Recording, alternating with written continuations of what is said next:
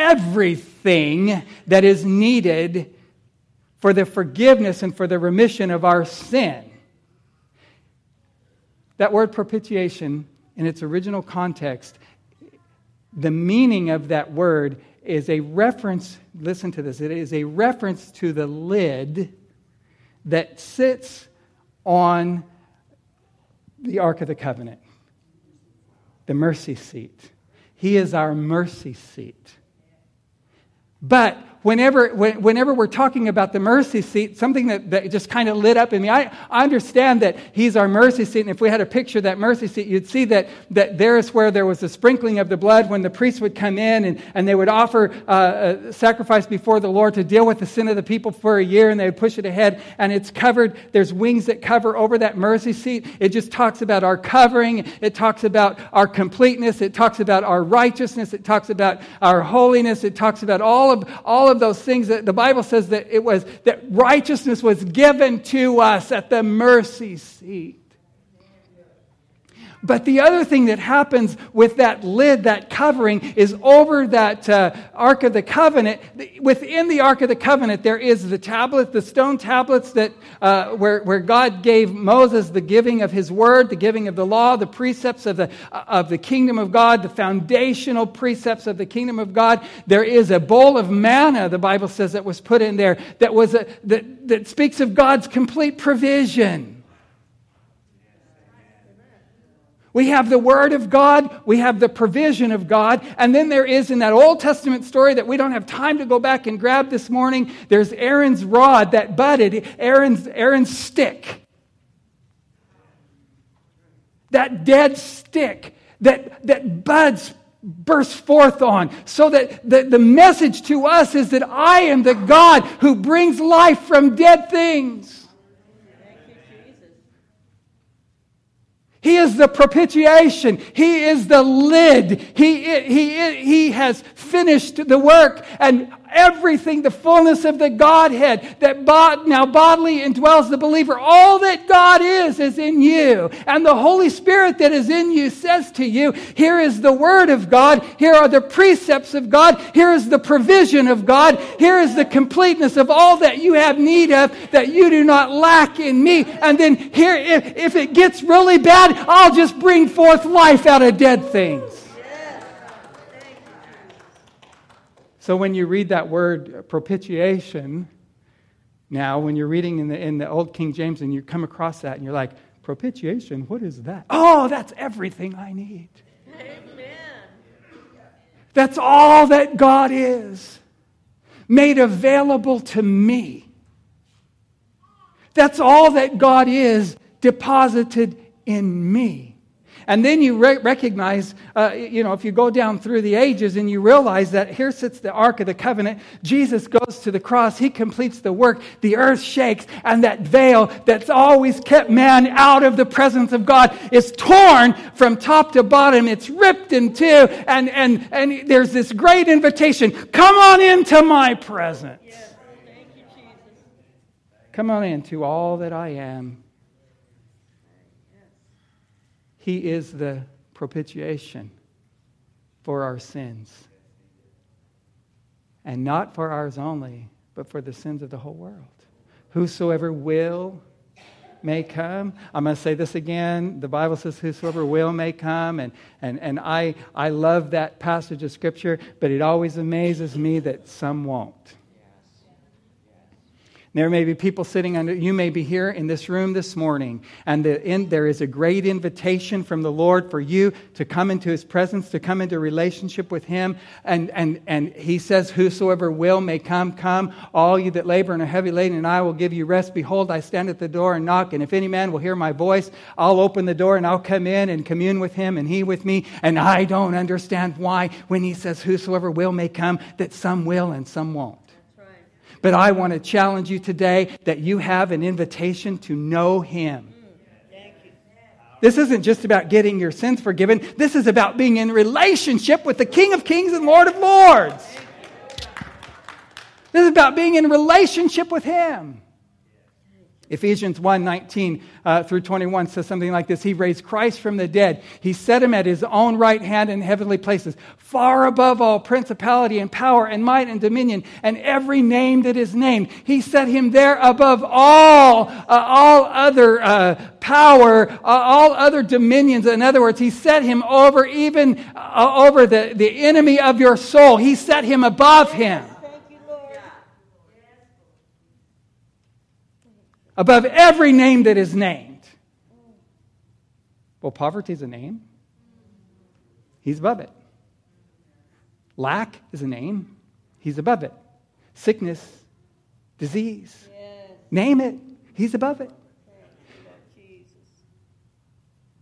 Oh, we need to, in verse 21, they're far above all principality and power and might and dominion. What does all mean? Come on, that's one of those big words in Scripture. That we shouldn't blow past those big words in Scripture. We should apply them as they are written. He set him above all principality and power and might and dominion. Every name that is named. Not only in this world, but in the one to come. In other words, this is forever established. That he set him above all. So when you're going through something in your life and you're facing a challenge, the Bible says that these things come and go in our life, that we have these days of trouble in life. Well, whenever that comes along, all you need to do is declare, wait a minute, he was set above this. Let's start with that. He finished his work and he was seated at the right hand of the Father. He is seated above this. But don't stop there. If you stop there, you don't get the full picture of the impact that this whole experience that Jesus went through for us has on our lives. Because Ephesians chapter 2 and verse 4 goes on to say, God raised us up together. Oh, come on. You ought to be a little bit Pentecostal right here. God raised us up together and made us to sit together in heavenly places in Christ Jesus. What is that saying? Here's God the Father. Jesus is sitting there at his right hand in the seat of authority. And then God says, y'all come and sit here with us. You got an invitation to come and sit at the right hand of the Father, at the right hand of the Majesty on high, far above all principality and power and might and dominion. You are seated there.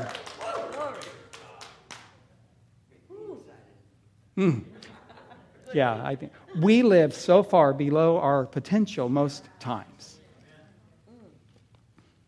The enemy comes in. The Bible says that the thief comes to kill, steal, and destroy. Jesus said that I've come that you might have life and have it more abundantly. And we get all hung up on and focused on kill, steal, and destroy, and we forget all about life abundantly. We get our focus in the wrong place. Our focus, the Bible says, fix your eyes on Jesus.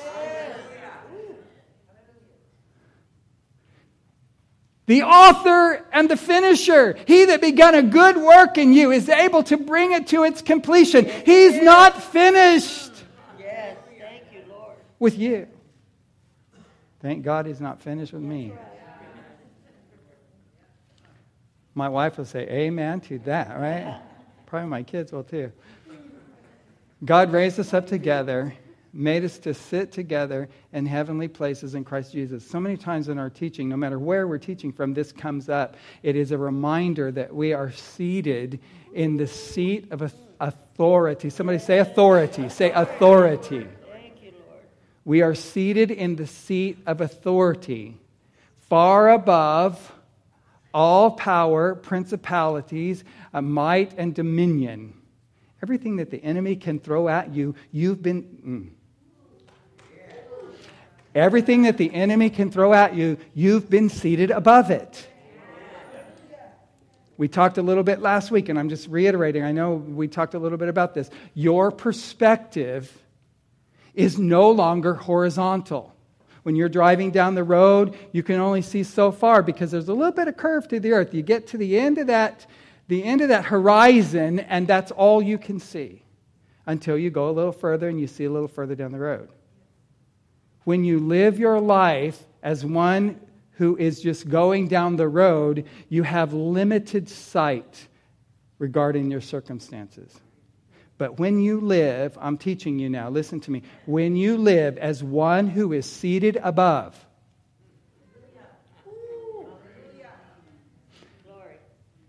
If you've ever been in an airplane and ever had the nerve to look out the window, you see that your perspective is completely different. Number one, when you're looking from above, you don't see all the mess. Even ugly is pretty from up there.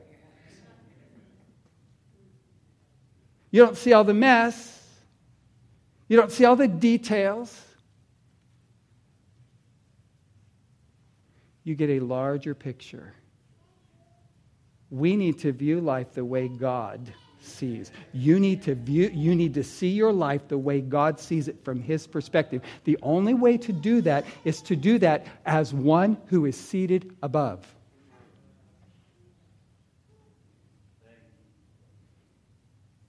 When you are dealing with your extended family members, those ones that you don't get along with so well, you need to do that as one who is seated above. You need to see that whole circumstance through God's eyes.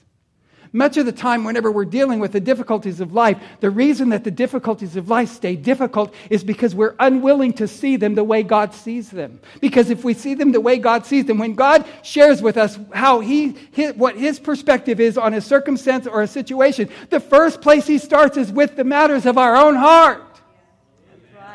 And unless I'm willing to be changed, unless I'm willing for Him to deal with me and my perspective, unless I'm willing to be changed from the inside out, then my circumstances cannot change. Yes. Every time without fail that I have had God miraculously change circumstances that I'm involved with, He started with my perspective on those circumstances. He started with me seeing that circumstance the way He sees it. Amen. And then speaking over it the way He is speaking over it. If we are seated together in heavenly places in Christ Jesus, then we are seeing what God sees and we are hearing what He says. And when we see what He sees and we hear what He says, we begin to say what He is saying. That's good. Over your children, you need to be saying what He is saying. Amen. Oh, I'm going to just let that hang on the air. Okay, so Hebrews chapter 2. I'm going to just read through this real quick and then we'll come back and unpack it. Therefore, we must give a more earnest heed to the things that we have heard, lest we drift away. For if the word spoken through angels proved steadfast, and every transgression and disobedience received a just reward, how shall we escape if we neglect so great a salvation, which at the first began to be spoken of by the Lord and was confirmed by us and those who heard Him, and also God bearing witness both with signs, wonders, various miracles, and gifts of the Holy Spirit according to His own will. Now, isn't that wonderful? Let's unpack that a little bit. They continued steadfast. They continued steadfast in the apostles' doctrine. They continued steadfast. Let's start with that and then we'll move forward. Philippians 3:14 says, I press toward the goal, toward the prize of the upward call. Proverbs 4:23 says, keep your heart with all diligence, for out of it flows the issues of life. Romans 12:2 says, be not conformed to this world, but be transformed by the renewing of your mind. This is the way that we continue steadfast in the apostles' doctrine. This is the way that we continue steadfast in the things of the Lord. Now, in chapter 2 and verse 1, he says, how shall we escape? I'm going to ask you this question. How shall we escape if we neglect? I just want that to stir in your heart for a minute. How shall we escape if we neglect? We're supposed to continue steadfast. How do we escape trouble if we neglect? How do we escape what the enemy pushes our way if we neglect? Let me read Romans chapter 6. Verse 18 says, being then made free from sin, you became the servants of righteousness. And he says, I'm speaking, and the apostle says, I'm speaking in simplicity here. That's what he's saying. I'm speaking after the manner of men because of the infirmity of your flesh. For as you yielded your members servants to uncleanness and to iniquity, even so now yield your members as servants to righteousness.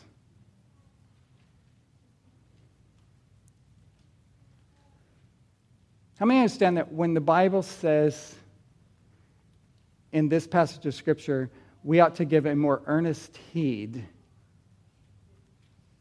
How shall we escape if we are neglectful?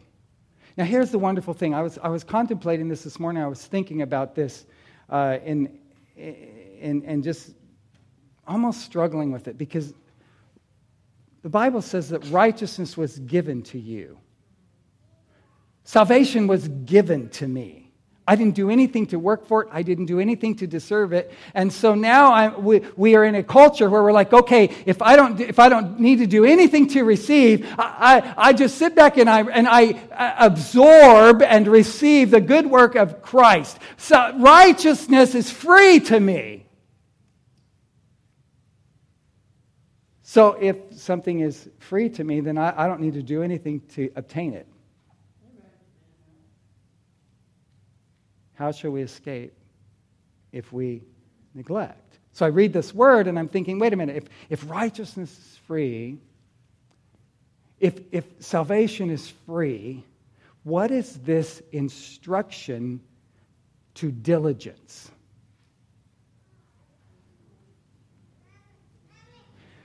You know what I discovered? Righteousness is free and salvation is free, and the word is this wonderful treasure of the heart of the Father, this letter of invitation that was given to us, and then there is a diligence for me to go in and receive out of it. There is a diligence that the apostles are challenging us to. How shall we escape if we neglect? A wise man, the Bible says this, let's put it this way. A wise man considers a matter. A wise man ponders wisdom. And the Bible says that a foolish person just passes right on by, doesn't even give it consideration, doesn't take the time to consider. So when he's talking to us about how shall we escape if we neglect so great a salvation, he's saying, don't just receive the gift of God and then just skate on in. It's free, so now be diligent. To receive in fullness this freedom that you have, to receive in fullness this gift that you have, to receive with full understanding and full wisdom and full counsel this wonderful gift that you have. How will you escape if you neglect? Don't neglect this. So he says, you used to yield your members to unrighteousness. How are we diligent about this? Yield your members to righteousness. Don't neglect, yield. Oh, there's a good one. Don't neglect, yield. Don't neglect, I'm going to say it again, yield. What fruit had you in those things whereof you are now ashamed? For the end of those things is death. Those things only brought trouble. Yield your members to righteousness. You've been set free from sin. Verse 22, being now made free from sin, becoming servants to God. You have your fruit unto holiness, and the end of that is everlasting life. So for the wages of sin is death, but the gift of God is eternal life. Did you know we can be a believer? We can continue to be as a believer, a person who comes to Jesus and really receives Him by faith. that continues to yield their members to unrighteousness will reap the fruit of unrighteousness in their own life. There's believers who going through utter trouble in their life, always in destruction, like, what is wrong with me? But then when you unpack all of that and you sit down and you have a conversation, you begin to realize that they didn't come out of their stuff. It's like, let's receive Jesus but stay in Egypt. No. Let's yield. Let's yield our members as members of righteousness. How shall we escape if we neglect? Then it says this wonderful thing. I want us to focus on this. And God bearing witness. Now, a lot of times this is one of those terminologies that you read through and you just kind of blow through it. God bearing witness with signs, wonders, miracles, and gifts. You just don't blow through that statement. God bearing witness.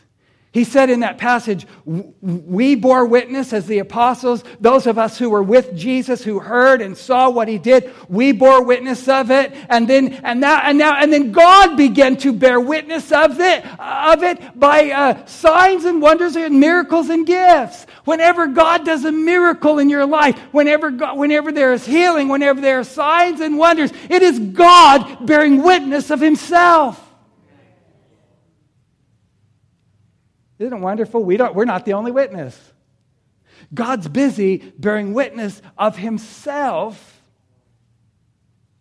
Signs and wonders and miracles. Listen, the Bible says this, and I'm still confused by this. I'm as old as I am. The gifts, Romans 11:29 says, for the gifts and the callings of God are without repentance. It means God give you gifts. God poured out gifts into mankind according to his will. I believe they're formed when you were in your mother's womb. The gifts of God, the things he intends for you to need in your life, they're formed in you when you're being formed in your mother's womb. And God says, here they are, they're yours, I'm not changing my mind about it. Now, where that's really confusing to me is when I was young in the Lord and when I was still struggling in some areas of my own flesh and in my own life, and I would stumble and I would fall and I'd go before the Lord, oh Lord, I messed up. And I hear the Lord say, but I haven't changed my mind about you. Lord, I blew it. I haven't changed my mind about you. That's right. Lord, will I ever accomplish the things that you've called me to do in the earth? I'm not changing my mind about it. You know, we really ought to get free some things in this conversation right here. We ought to get free of some spiritual insecurity. I'll never be enough. That's not what he said. I'll never measure up. You don't have to. He hasn't changed his mind about what he deposited in you. He deposited in you, and he says, I'm not taking it back. So then 2 Corinthians chapter 1, verse 21 says, now he who establishes us with you in Christ and has anointed us is God. He who has anointed us is God. Your gift, your calling, your anointing came from God. It is God bearing witness in your life. Oh, come on. It is God witnessing of his plans in you. It is God bearing witness of his plans in you. The one who anointed us is God. And then it goes on to say, he didn't stop there. And he said, and he has sealed us.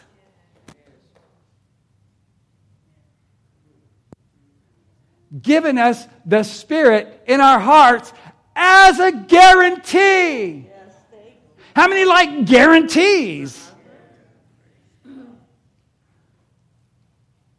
And the Lord says, I put the Holy Spirit in your life, and I put the Holy Spirit in your life, not just for miracle signs and wonders, not just for gifts, not just for encouraging you, not just for being one called alongside you to help. I put Him in your life, and it is my seal and my guarantee for where I'm taking you and what I'm doing in you. You're sealed and guaranteed. Oh, we could talk about that all day. We could just unpack that. You are sealed. You have a guarantee. When God speaks His promise to you, when He speaks His word to you, this is why His word becomes so important. Because for you to have it lived out in your life, you have to have it deposited in you so that it can become fruitful in you. You have a guarantee from the Holy Spirit that as those things are deposited in you and that word begins to bring forth fruit in its season in your life, begins to bear fruitfulness, you have a guarantee.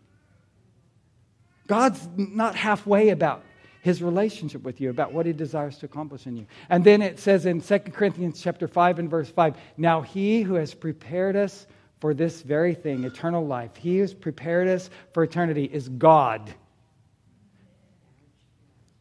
He's anointed us. God. Who's anointed us? God. Who's prepared us for what is ahead? God. Come on, you have a Father, you have God who is not just God of the whole earth, but He is God of you, the individual. And He has anointed you and He has prepared you. And He says again, given you the Holy Spirit as a guarantee. The seal, the Holy Spirit in your life is the seal and guarantee of the promises of God coming to fruitfulness in you. I mean, come on, just receive that for a minute and let that sink in. Because the enemy, the only power the enemy has is to get you to talk you out of what God desires to do in you. That's right. His big thing in his assignment is just to get you to talk you out of your blessing. To get you to talk you out of your fullness. To get you to talk you out of what God would like to accomplish in you. And out of what God plans to accomplish in you. Because only you can talk you out of it. Because God's given the Holy Spirit as a guarantee. Mark 16 and 20. Listen to this. Very familiar passage of Scripture for most of you. They went forth and preached everywhere, the Lord working with them, confirming His word with signs following. You ought to expect, and I ought to expect, that every time I speak the word of God over circumstances and situations, that He's going to fulfill His word over that circumstance and situation as a seal, as a sign, as a guarantee. That's right. As a guarantee. Oh, come on, the Lord wants to bolster your faith a little bit this morning. He confirmed His word with signs following. God is confirming what God has said in you. God is continually confirming what God desires for you. God is continually testifying of Himself to you and through you. And then He says, in Ephesians 4:30, He says, don't grieve the Holy Spirit, by whom you were sealed. There's that guarantee. Don't grieve the Holy Spirit. How do we grieve the Holy Spirit? The Bible says that God was grieved with the children of Israel as they went through the desert because of their unbelief. There's really only one thing that grieves Him, and it's unbelief. He says, I want to work in your life. I want to bless you. I want to work through you. I want to bring blessing. I want the kingdom of God to flow through you and be released out of you. I want the word of the Lord in your mouth and on your tongue. I want the promises of God to be fulfilled in you and through you. And we're like, yeah. That was good for Bishop Halverson. He's really righteous. That's good for the elders. But I'm not sure that I quite measure up. It ain't about you. It hasn't been about you. It's only been about Jesus and His work in you. It's only been about the kingdom of God. So God bears witness of His promises in you.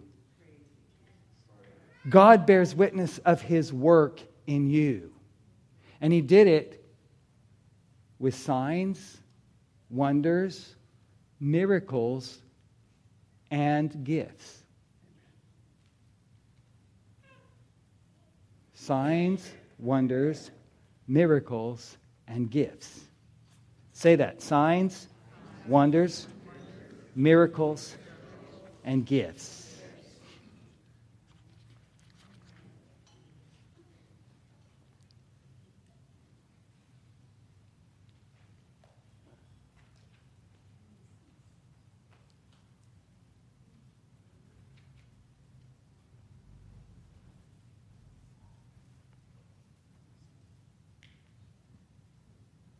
Therefore, we must give a more earnest heed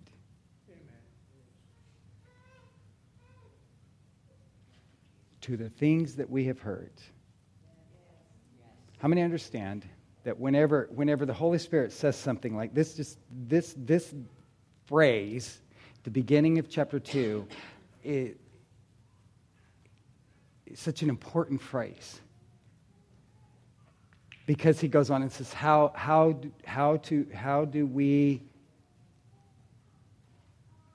shall we escape if we neglect? We ought to give a more earnest heed. I mean, understand when the Holy Spirit says that anything He says after that, we ought to be listening to.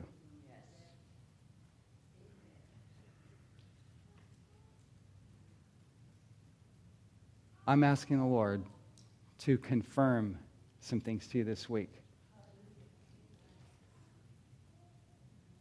But in order for Him to confirm Himself in you and His purposes in you, you have to be willing for Him to flow through you. Amen. When He says of the apostles, He worked with them, confirming His word with signs and wonders and miracles and gifts. They were doing something and He was working with them. And we must get to the place in our life where we are no longer waiting on God to do something, that we are expecting God to move with us as we do the things that are in front of us to do, as we give expression to the kingdom of God. So I'm going to challenge you this week. I'm going to challenge you to believe the Lord that if you lay hands on the sick, they will recover. If you share faith with someone and endeavor to bring someone to faith, that those seeds will bring forth fruit. If you are in circumstances where family members are in trouble and you speak faith to them, that God will confirm His word, that God will work with you. God wants to work with you. He wants opportunities in our life to bear witness of Himself.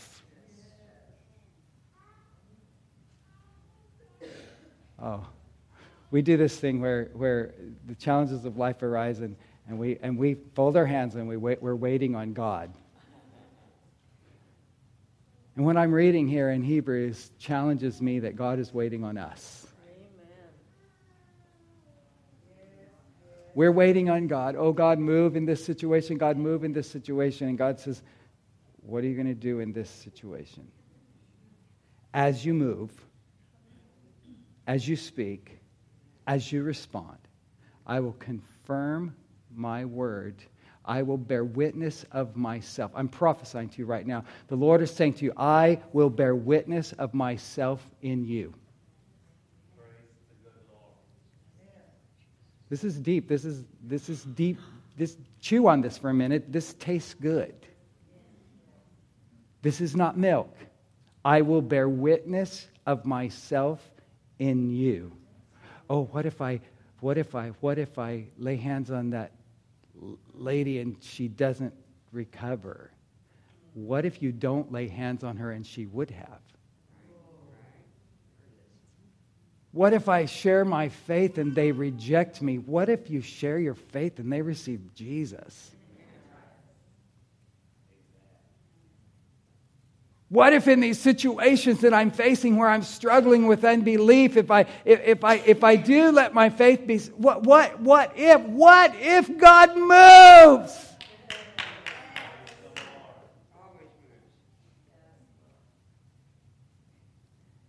He's waiting for the opportunity to bear witness of himself.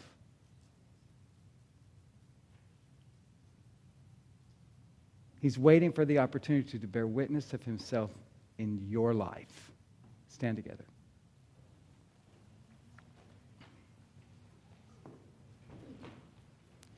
The prayer teams are coming, and I want them to be here today. And listen, this is so important.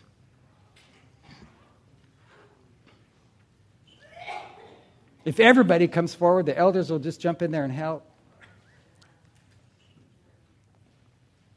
There are some places, listen to me, there are some places in your life where you need the Lord God to bear witness of himself in you. Where you need the kingdom to be given expression.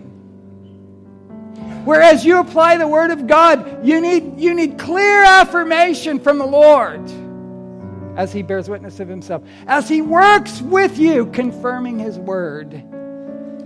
In order for the Lord to confirm his Word has to be what is being expressed.